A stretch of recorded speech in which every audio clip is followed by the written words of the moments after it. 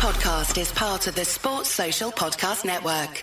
And it's John Gibbons from the Anfield Wrap, and I'm delighted to be joined over the phone by Lee Richardson, who's performance psychologist at Liverpool Football Club, and he's here to talk to us about something that's going on at the weekend. And you might have noticed that every game's kicking off 1 minute later than normal this weekend, and you may know a little bit why, or you may not have noticed yet, or not quite sure of the reasons for it. It's all to do with the Heads Up campaign, which the FA is running with Heads Together, and it's entitled Every Mind Matters. And to talk to us about that and a little bit more is Lee. So first of all, Lee, welcome. So in terms of this campaign, so how long has it been running for? I think it started in the summer, didn't it? But obviously the focus is around this weekend for the FA Cup, and this idea of taking a minute to kind of focus on the mind and why that is important.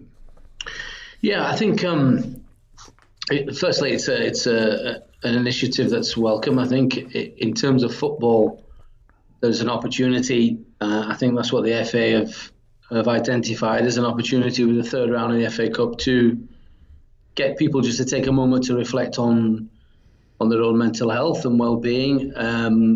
It's part of the Every Mind Matters campaign, which was set up initially, I think, by their Royal Highnesses, William and Harry. So I think it's welcome. I think it's appropriate because the population it's addressing is a mainly male-dominated one, without wanting to be too controversial. Yeah. I know there's a lot more women participants and spectators in football than there used to be, certainly in my day as a player. But certainly the statistics are clear that men are fairly poor in certainly seeking help and also taking steps towards their own self-care. And I think that's the main drive behind this initiative. And so, it's a good opportunity, and one that I think from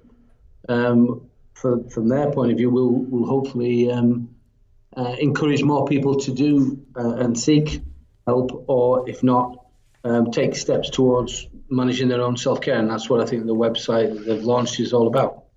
Yeah, so there is they've launched a mind plan which takes a minute to fill out. So that's why the delay. They're not necessarily expecting you to do it there and then, but that's the minute delay, where it takes a minute to answer a few questions about how you're feeling. You get a personalised action plan from that. I mean, you mentioned self-care there, Lee, and that's something that is kind of prevalent throughout this campaign. And you mentioned men there, and men are a lot less likely to do that, aren't they? And to take these measures, preventative measures, if you like, to sort of look at our own mental health.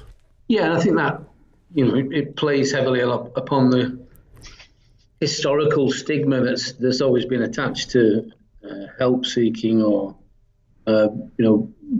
accepting or acknowledging that you're struggling with something. And I think that's fundamentally, hopefully, changing in society now. There's certainly, it's been a focus of my career as a psychologist.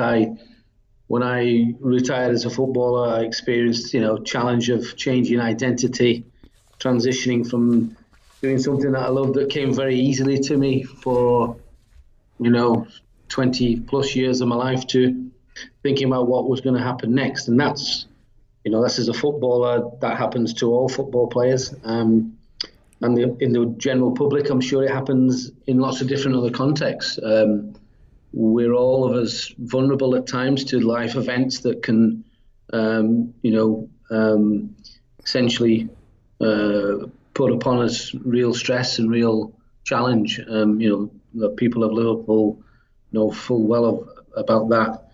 So it seems that, in this day and age, there are resources and strategies that can be used to help people help themselves. I'm a big believer that whilst we should encourage people to come forward and seek help from other individuals, people have the right not to come and seek help. And therefore, what we must do, and that's certainly what I've been involved with the PFA and one of the things that we've done for players, is to try and provide resources that people can use to self-educate, because education is probably the main factor for anybody who's experiencing any difficulties and challenges to overcome them. Because there are things you can do that are protective and help prevent deterioration of your mental health and well-being. Yeah, so there's a video that's been made. It's been narrated by Prince William, but there's lots of top footballers involved. A few of them: Frank Lampard, Harry Maguire, Alex Scott, Dele Alli, Jordan Pickford, Son, Slaven Bilic. The list goes on there of footballers who are involved in this. And I think the more people look up to Lee, who open up about things and who talk about these things and normalise it, the surely the better and more accepted it is as society, because we think nothing of going to the dentist if we've got a toothache, or going to see the doctor if something's wrong with our leg. But if something's wrong with our mind, then there still kind of is that stigma attached, isn't there? So the more these footballers that people look up to in society who are talking about it, the more that we help remove that stigma. And how ironic is that? Something as complex as a tooth, we're more than happy to go and see a specialist about, but rather simple as a tooth. When you think of the human mind and the complexity of the human mind, which even many experts in many different fields are still debating, what it is and how it works, that people think that is something to be ashamed of, that if something's not quite, not quite working as it should be or as they would like to be.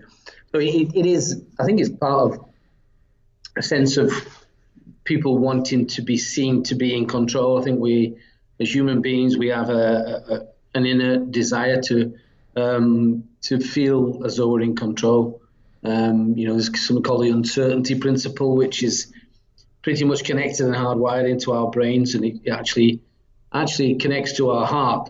And when people talk about mental health as being something separate to physical health, it's actually not the case, because that's been shown. Cardiovascular health is very much affected by stress, and the process of cardiovascular disease, I think I'm right in saying, is very much impacted upon by stress. So stress is and suffering and emotional pain is very real, and they're just as real as any physical pain. So, people shouldn't be embarrassed. If, we all in life, as we all know, we all get dealt a deck of cards, if you like, or a hand of cards, and they're not all equal and they're not all the same, and different challenges, come along for different people at different times.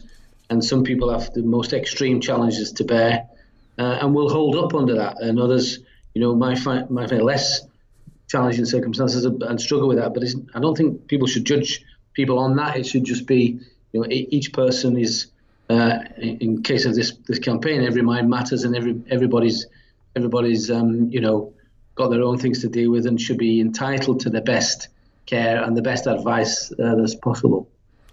So I've just got some stats to read out here that have been sent through kind of, from the campaign, and it's that 70% of men who've experienced early signs of mental health concerns in the last year.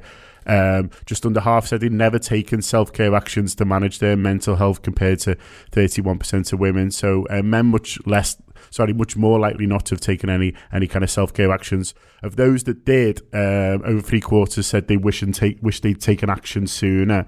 And I think that's quite prevalent to the people who I've spoken to and the people who I've dealt with of when they've started on this kind of journey, if you like, of accepting that mental health is something that we all need to work on.